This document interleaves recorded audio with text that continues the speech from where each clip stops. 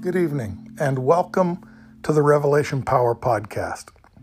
I'm your host, Kevin Hopkins, and tonight I want to focus on a story that we don't talk about a great deal in church, and there's a reason. There's several reasons, actually. But I want to approach the story of what we call the slaughter of the innocents.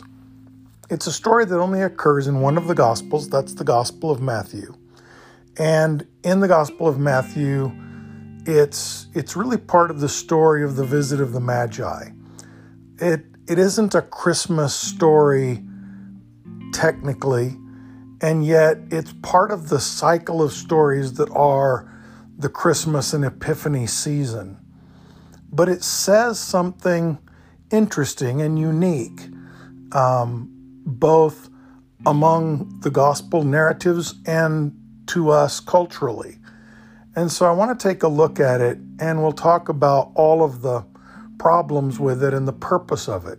So it's Matthew chapter 2, and it starts in verse 13. After the Magi have left Palestine and are headed back to their town, and Herod realizes that they haven't come back to tell him where to find the new king. Matthew chapter 2, verse 13. When they, the Magi, had gone, an angel of the Lord appeared to Joseph in a dream. "Get up," he said, "take the baby and his mother and escape to Egypt. Stay there until I tell you, for Herod is going to search for the child to kill him." So Joseph got up, took the child and his mother during the night, and left for Egypt, where he stayed until the death of Herod. And so was fulfilled what the Lord had said through the prophet, "Out of Egypt I called my son."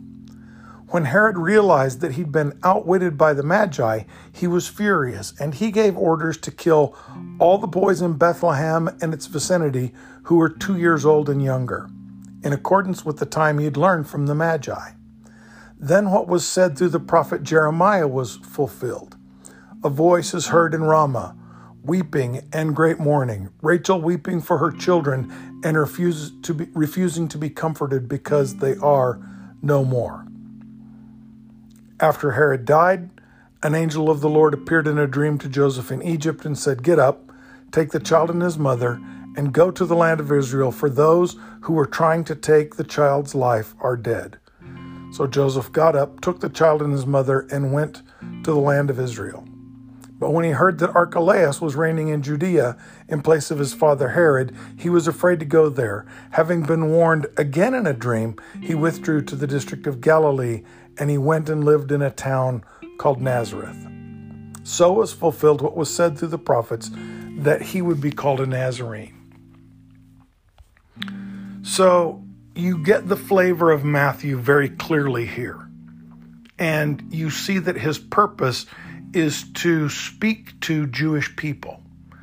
The account of Luke is most likely the eyewitness account of Mary to many of the events that Luke records. They are Mary's recollections. That's why you get that little statement in Luke that says, "And Mary treasured all these things and pondered them in her heart."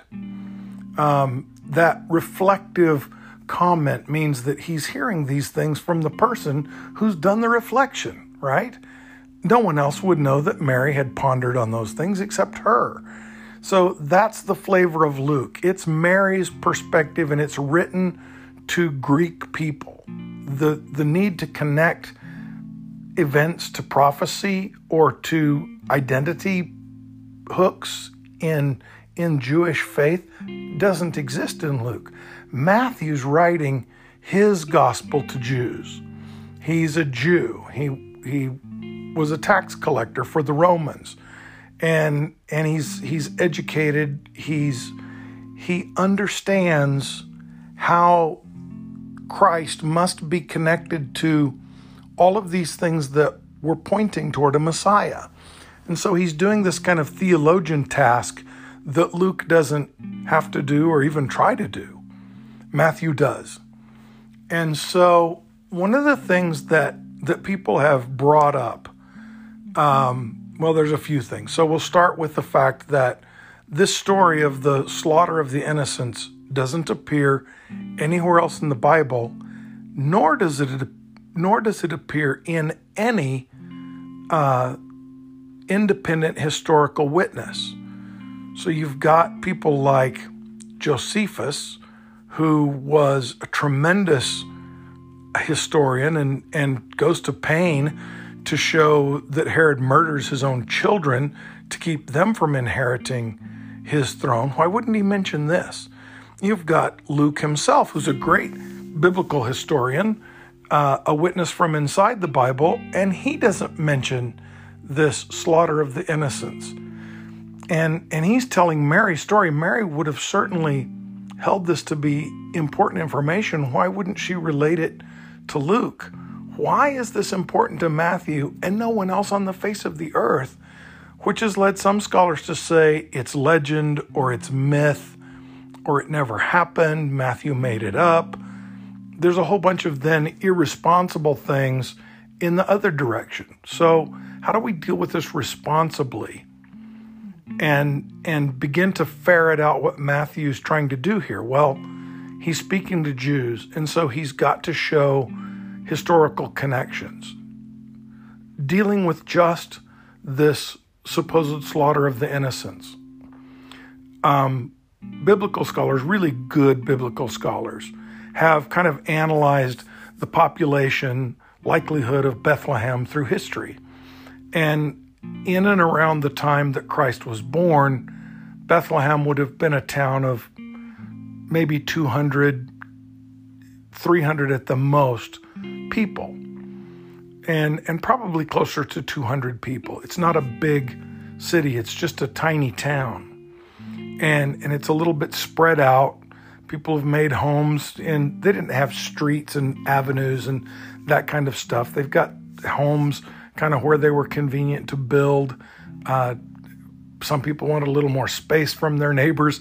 Some people didn't mind being a little closer. So it's this ragtag collection of homes built probably around the sheep herding activity in that area.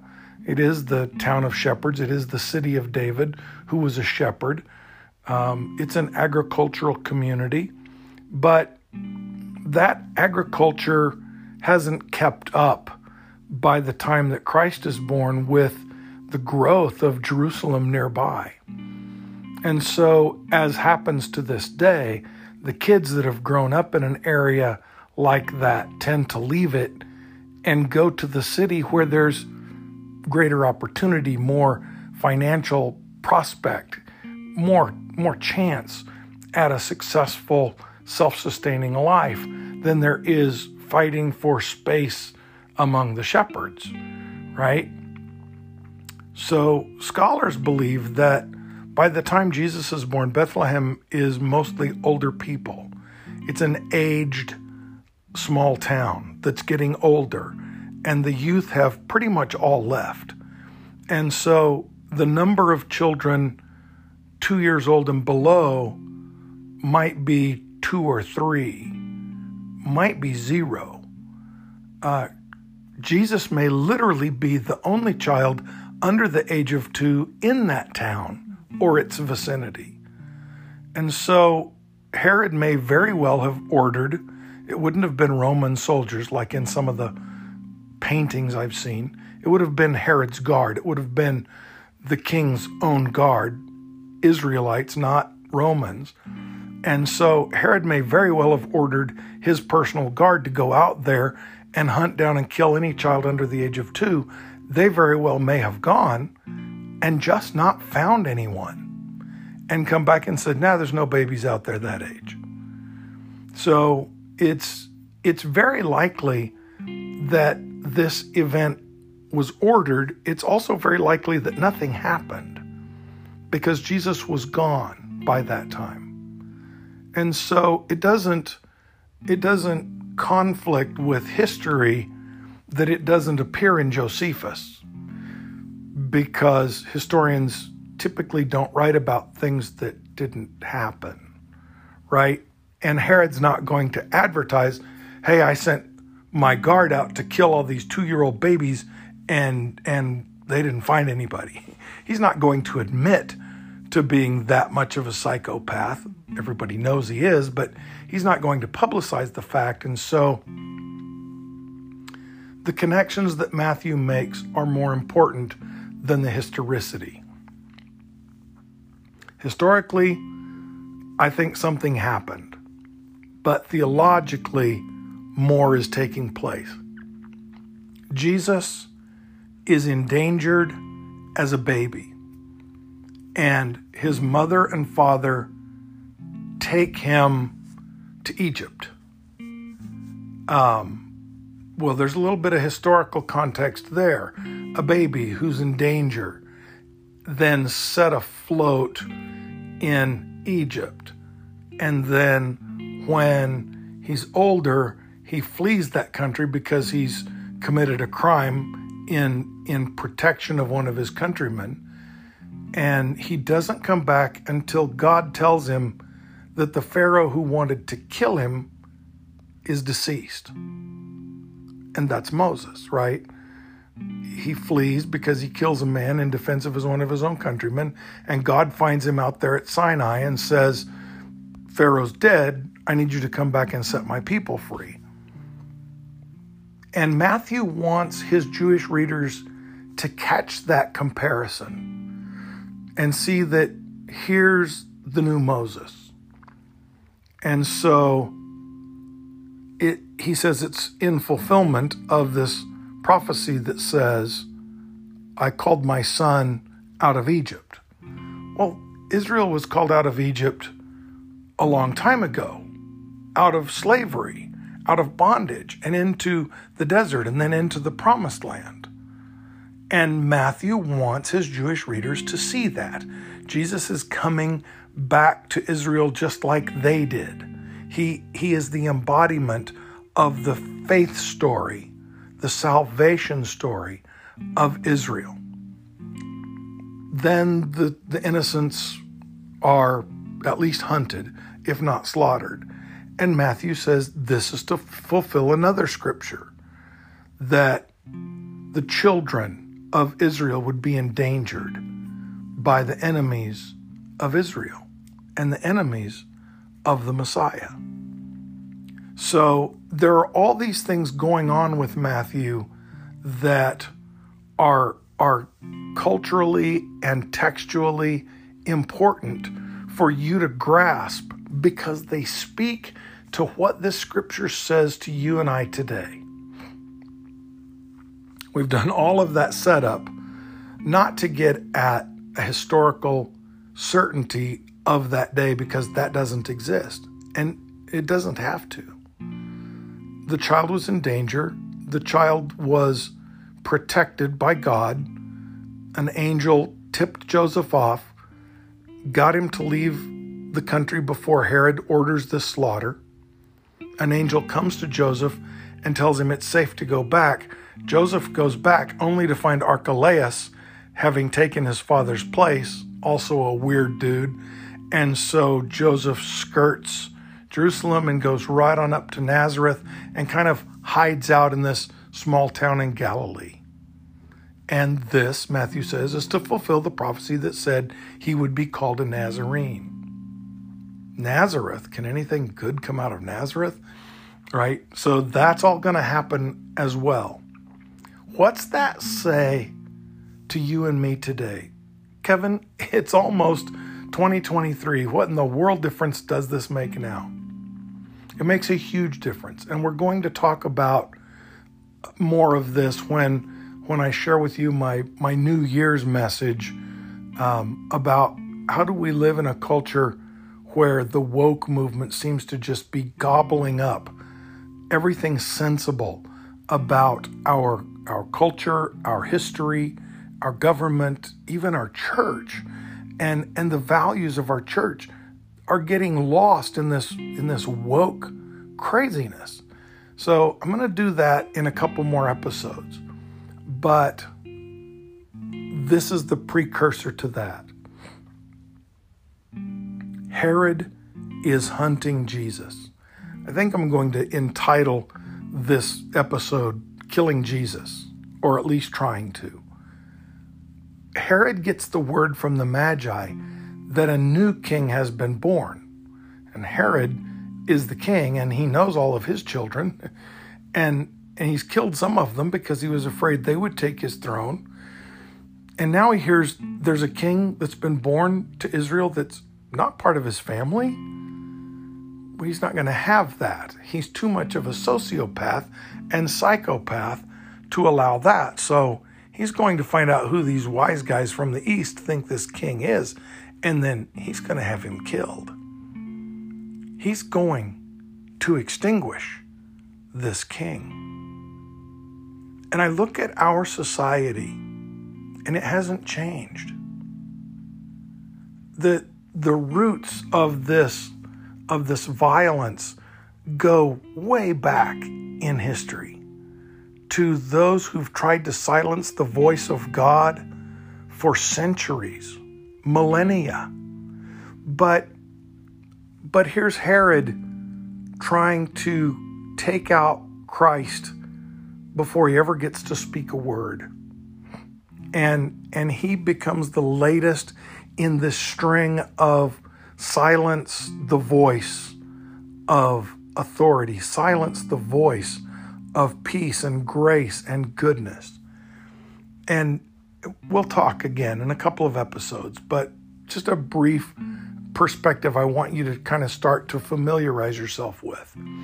In the 1800s, early to mid 1800s, there was a German philosopher named Hegel. And Hegel was the guy that came up with the idea of the dialectic, that in society there is always a thesis and antithesis, and the answer to the conflict is a synthesis. The thesis is always the status quo. It's always the way things are right now. The antithesis is always the revolution against the way things are right now, the push to progress, to get better. And the synthesis is always the compromise that's reached between the status quo and the progression that pulls us forward, ultimately ending in this liberal utopia. Marx takes Hegel and says that engine of continual revolution must happen in governments and societies today to lead us into this social utopia. And so he begins to describe the forces of society that are going to have to revolt. The people, right? The proletariat, he called them. The people, the working class, is going to have to revolt to get out of the subjugation that it's been held under by the ruling class.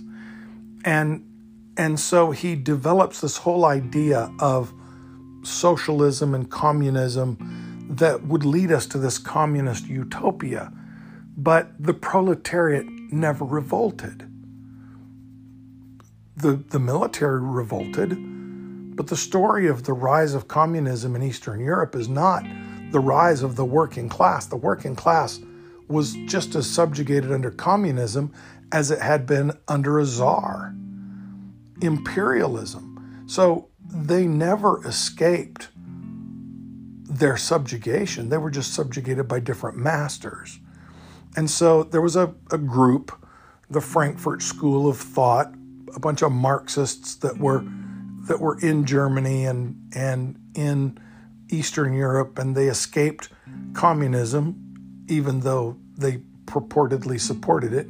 They escaped. They made it to the United States. They became faculty at Columbia University, of all places, and Harvard. And they began to theorize how in the world revolution would really ultimately happen. How would the proletariat ever rise? And the way that they came up with doing this in Western culture, where there were all kinds of institutions that would stifle revolution. There were strong families. There were strong churches. There was strong faith.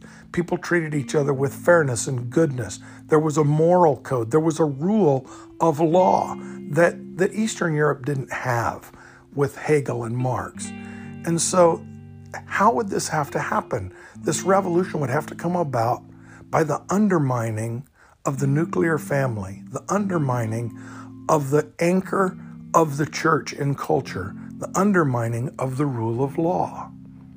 So that's where all this wokeness begins to come from. And part of the pillar of sparking the needed progressive revolution in Western culture was an attack against Christ, an attack against the church. The church's authority had to be undermined in society. The church had to be increasingly portrayed as a sick, controlling, authoritarian organization. Now, the really sad thing is that there's a bunch of churches in the United States that have devolved into exactly that. And the more the woke Marxists tried to paint the church that way, the more the church acted that way.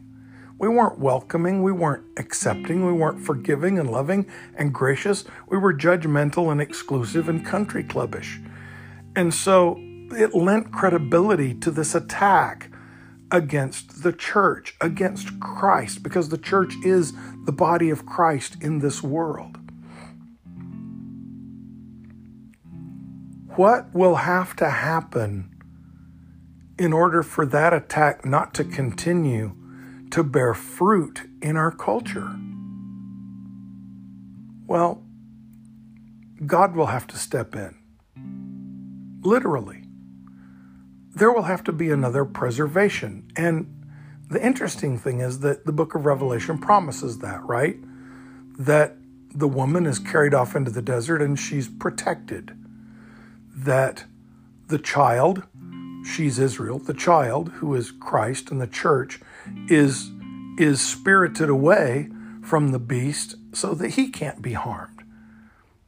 The witnesses are persecuted and killed, or they thought they'd killed them, but they're resurrected. So the book of Revelation is full of this message of when you think you've got us, you don't. Because God gets the last word. Now don't be smug and arrogant about that, church. Because God has to have the last word because the church is so ill right now. We are so often what the Marxists have painted us to be. We are so often what the woke draw caricatures of. And you don't have to look very far in the past months to see exactly what I'm talking about. I mean, I was flabbergasted that last Sunday, which was Christmas Sunday, there were a whole bunch of churches in my area that canceled church to not inconvenience people with Jesus on Christmas.